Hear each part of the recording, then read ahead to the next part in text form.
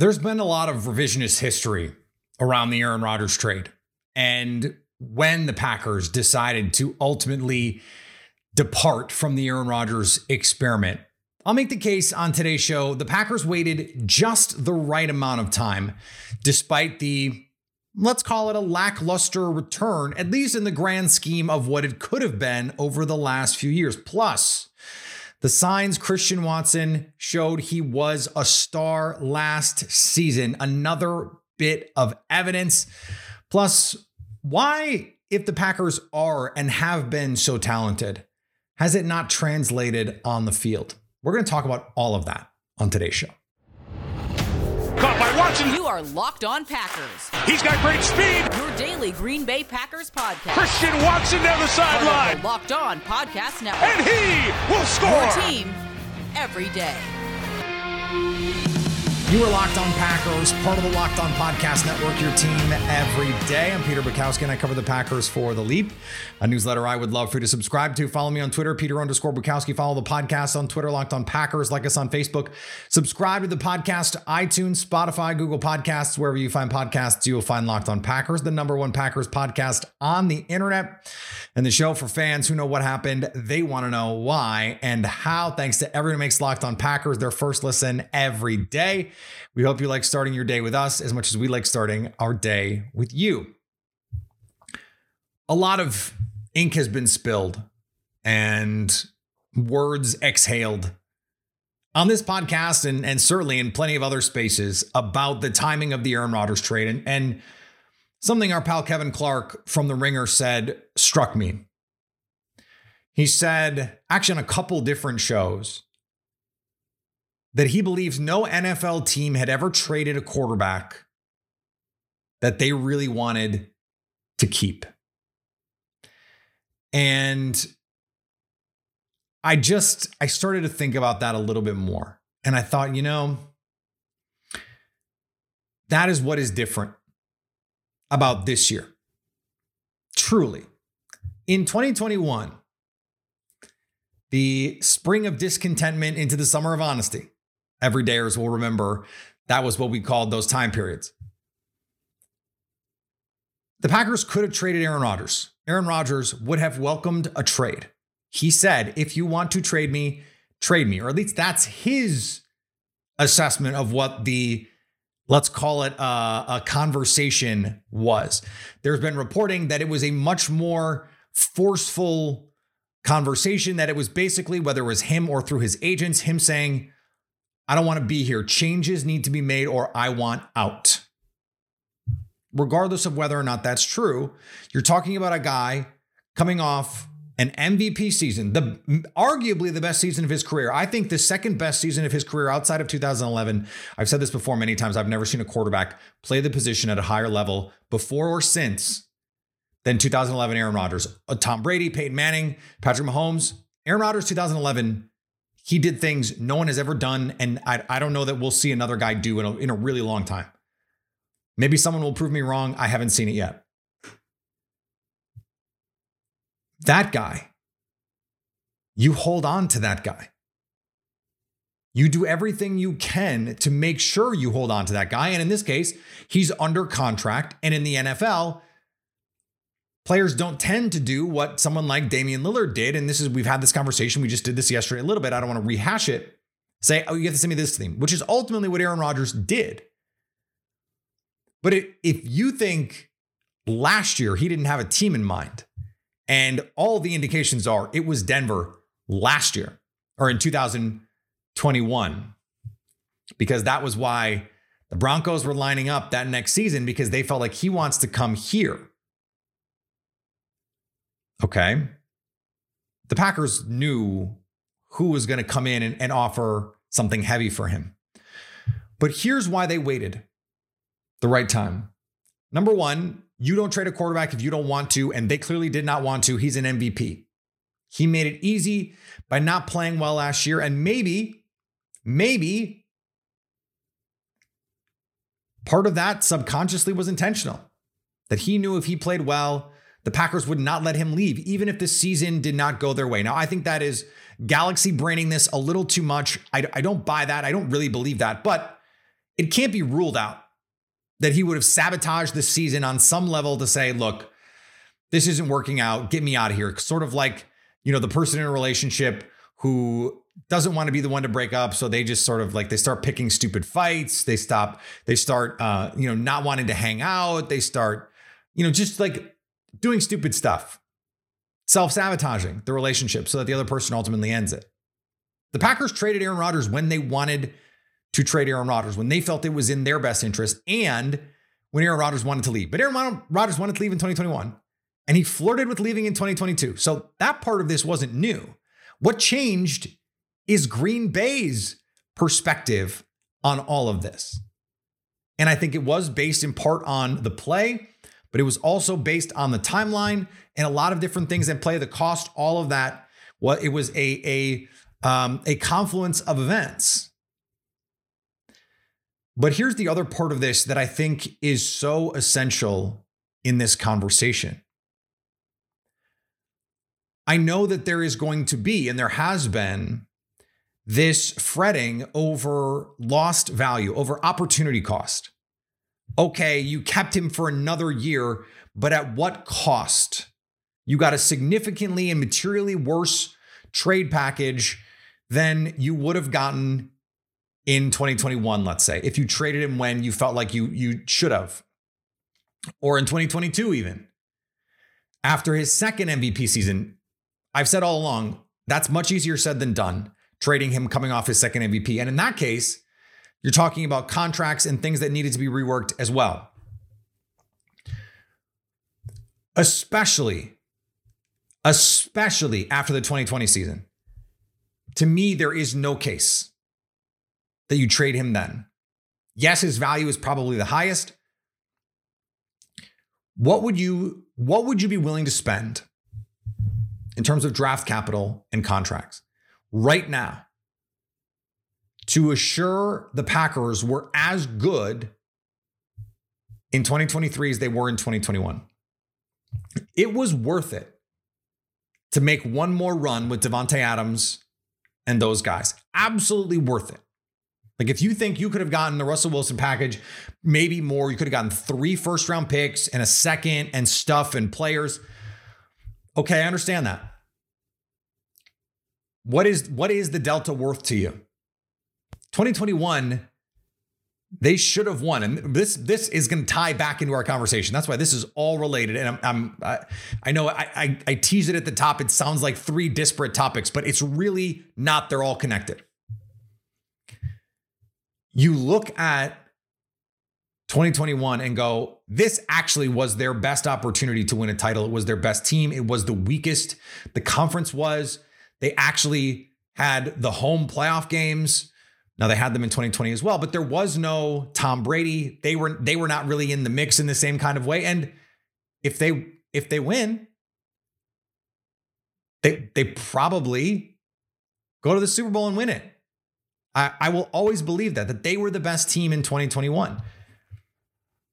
Getting to go on that one last run is worth 2 first-round picks. Like, let's think about it this way. Who could the Packers add that would make them like not even co-favorites in the NFC or like in the group of contenders in the NFC? Like if we go non-quarterback and we just assume Jordan Love is good. I thought it was really smart. Frank Schwab at Yahoo wrote a piece as part of his Packers preview that was like, well, what if Jordan Love is good? What if Jordan Love is good? So let's just assume he's going to be baseline good. You bring in a superstar receiver, trade 2 first-round picks to bring Davante Adams back, let's say. Okay, great. By the way, sign me up for that. Great, do that. But that's really the delta we're talking about here. That's the gap. I would give up those picks to be a Super Bowl contender. So if you flip it around and say you went on one more run in 2021 at the cost of those picks, I go, okay, cool. Now then it starts to get interesting. Would you have traded him after 2021? They fall short again. They have to trade Davante Adams. They know that situation is falling apart, but I understand they're between a rock and a hard place because you've got the back-to-back league MVP. You've got a receiver that kind of, and if you if you even show any hint that you're going to trade Aaron Rodgers, Davante Adams is like, I'm out. And you still think that's salvageable right until the end. So I do think there is a bit of a miscalculation there, but also the defense was awesome at the end of 2021. You get your guys back, Rashawn Gary, Jair Alexander back. Like, they were really, really good at the end of that season. I think it was logical. Devondre Campbell was an all-pro. Logical and reasonable that with the draft capital you were going to get from the Davante Adams trade, that you could turn that into real stuff and you could go and compete. And you give Aaron Rodgers the security that he's asking for, and he is going to continue to be bought in. But that's not what happened. That's not what happened. Now, that was a mistake that they made, but I think it is a forgivable one to say, look, we got the best quarterback in the league. Let's make a run at this. Let's try and do what the Buccaneers did with Tom Brady or the Rams did with Matthew Stafford in this way, rather than you plop in the new quarterback, you plop in a new group of receivers and bet that your quarterback can elevate those guys. Now, Sammy Watkins was the wrong veteran to throw your money at. They should have gone harder at Odell if they could have, but they really couldn't have money-wise. That's a different conversation. Part of that had to do with a lot of things. And it sounds like Odell was not ready, was not going to be ready. There's a reason he didn't get signed. I don't know that there was a better option out there. Like, Julio Jones was not it. I understand, though, the Packers saying, we think we can make this work with a defense that we think is going to get better. It didn't. And a quarterback who's the two-time MVP. They wanted it to work, as delusional as that is. And I think in a way you owe it to your guys and to your quarterback especially to say, we're going to give you one more chance at this. And it was actually Rodgers who was like, pass. Ryan Russillo on that same conversation with Kevin Clark made a great point. Aaron Rodgers has always cared about chemistry except last year when he didn't. When he did not take any special steps until middle of the season, when he was like, actually, we might be able to do this. These guys are good. And then they're having the extra meetings and all that stuff. Actually, you could also flip that and say, well, that's when it wasn't working the most. He didn't put in the work and hasn't been putting in the work that he has been in New York. And so it led to the point where the Packers say, okay, this is the appropriate time for us to move on. We're going to trade a guy we want to trade. Because that's the only time quarterbacks get traded, is if a team wants to trade them. All right, we're going to talk about Christian Watson. We're going to talk about the talent on this team. Before we get there, today's episode brought to you by our friends at FanDuel. Take your first swing at betting Major League Baseball on FanDuel and get 10 times your first bet amount back in bonus bets up to $200. That's right. Just get $20 in the kitty and you'll land $200 in bonus bets, win or lose. That's $200 you can spend everything from on the money line, over under to who you think is going to hit the first home run, all on an app that's safe, secure, and super easy to use. Plus, when you win, you get paid instantly. There's no better place to bet on Major League Baseball than FanDuel, America's #1 sportsbook. Plus, we've got NFL futures coming up, NBA futures coming up. And I just peeked at the Miami Dolphins to win the Super Bowl odds. I talked to our pal Kyle Krabs from Locked On Dolphins and Locked On NFL Scouting about this over on Locked On Sports Today last week. 25-1 to win the Super Bowl. I like it. Sign up today. Visit FanDuel.com/LockedOn to get up to $200 back in bonus bets. That's FanDuel.com/LockedOn. FanDuel, official partner of Major League Baseball. And thanks for making Locked On Packers your first listen every day. Every dayers next week on the show. We have hopefully another rookie orientation series. Trying to schedule another Rodgers signature series. And we're now just a couple weeks away from training camp. So plenty more to talk about on the show. All right, two big topics I want to hit here before we finish up. We've talked a little bit about the Christian Watson star potential. And Paul Brado from Packers Wire tweeted out a chart from Pro Football Focus. And the chart is imperfect because it's short by my math, like 11-ish targets. The interception at the end of the season being one of them, the drop against Minnesota being one of them, the touchdown against Dallas being one of them. So some good, some bad. But what it shows is, and I'll put it on the screen for those of you on YouTube, but what it shows for those of you just listening, hi, thank you for listening, is in essentially every part of the field, with the exception of the short on the sidelines. So like little stop routes, maybe some slant routes, out routes. He is a good to great grade player. Middle of the field, killed teams. Highly graded vertically. We know he has that ability. Intermediate on the sidelines. Is he going to have that chemistry with Jordan Love right away on those transition go routes, on those back shoulder fades? Is that going to be as big a part of the offense for Matt LaFleur as it was for Aaron Rodgers? My guess would be no. Like, they're going to do it because I think Matt LaFleur learned a lot of things from Aaron Rodgers about ways that you can just manufacture things because you have superior talent. But I think you're going to see the offense do a lot more of the work this year, which is great. It's great. You have a player, though, who coming out of the draft was pigeonholed as a speed guy, a deep guy, a Marquez Valdez-Scantling type. We talked about this in the pre-draft run-up and after the Packers took him. And I said before the draft, before the Packers even took him, that he was one of 4 players I thought could be that true backside of the formation X receiver, traditional X, that it was Drake London, Treylon Burks, Christian Watson, and George Pickens. And, you know, my pal Ross Jackson over at Locked On Saints likes to point out Chris Olave, for as good as he is and was last year, he's a Z, not an X. And that was kind of the point that I was making about him. Like, he's a really fun player and a really talented player. I think he's going to be a really good receiver for a long time. He's not playing that traditional backside X receiver role. I think Christian Watson can do that.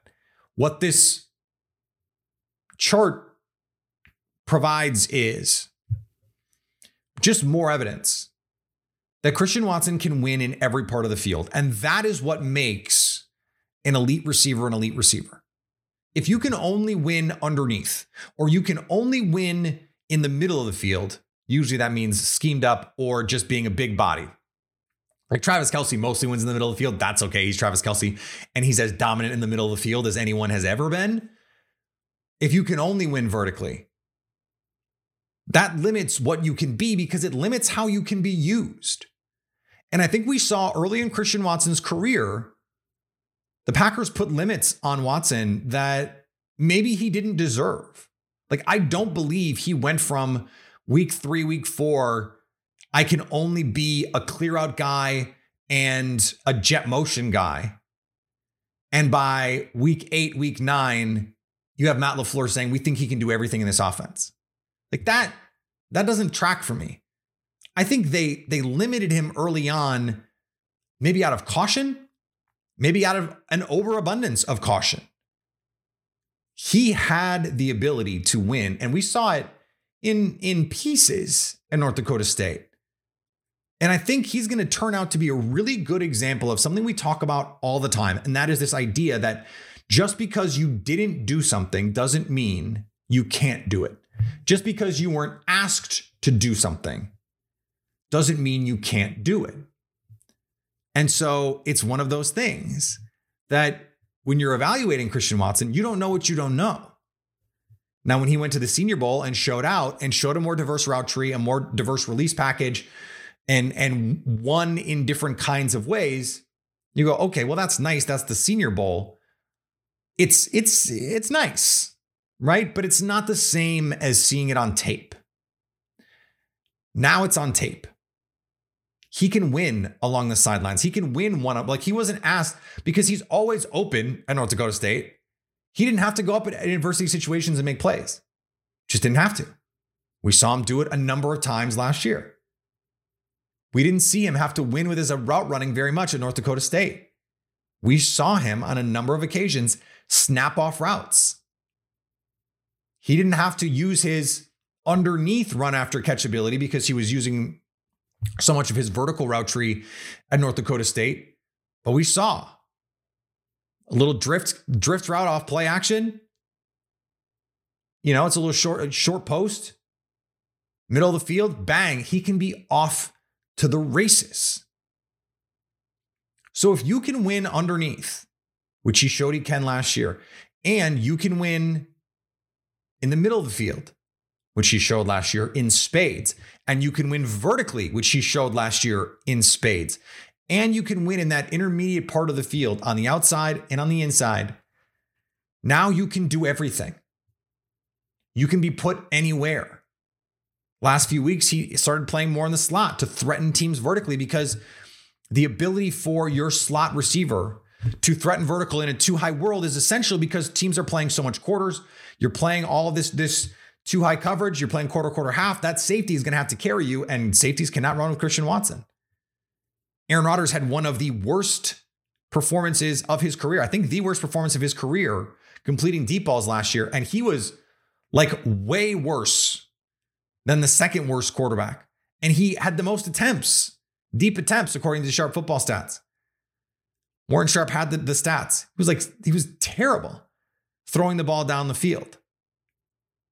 If Jordan Love is just like adequate to slightly below average, they complete 4 or 5 more of those guys, or maybe even just 2 or 3. Well, that could be the difference between winning a game or two.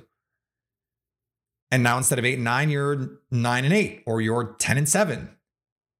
And your season looks totally different. Okay, all this talk about talent. Why aren't they one more? It's a great question. We're going to talk about it in just a second. Thanks to everyone who makes Locked On Packers your first listen every day. Everydayers, thank you so much.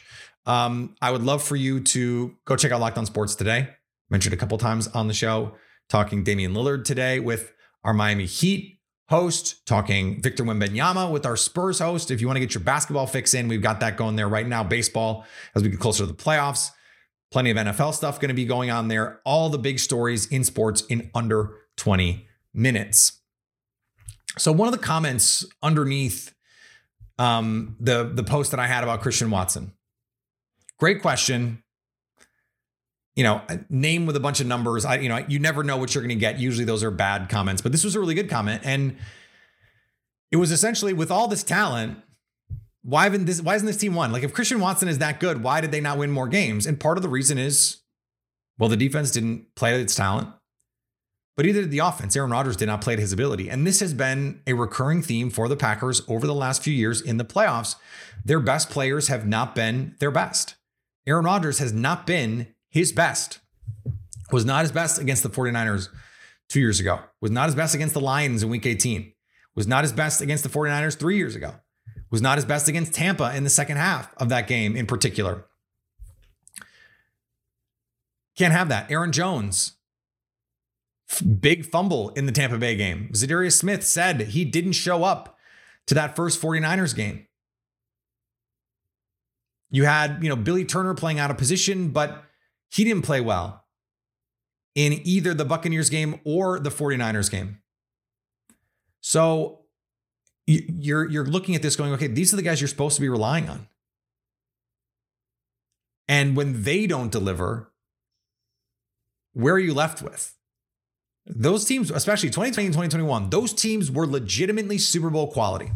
They were good enough to win. Why didn't they? Well, little things here and there, special teams in this case. Like, we know the 2020 offense was incredible until it wasn't.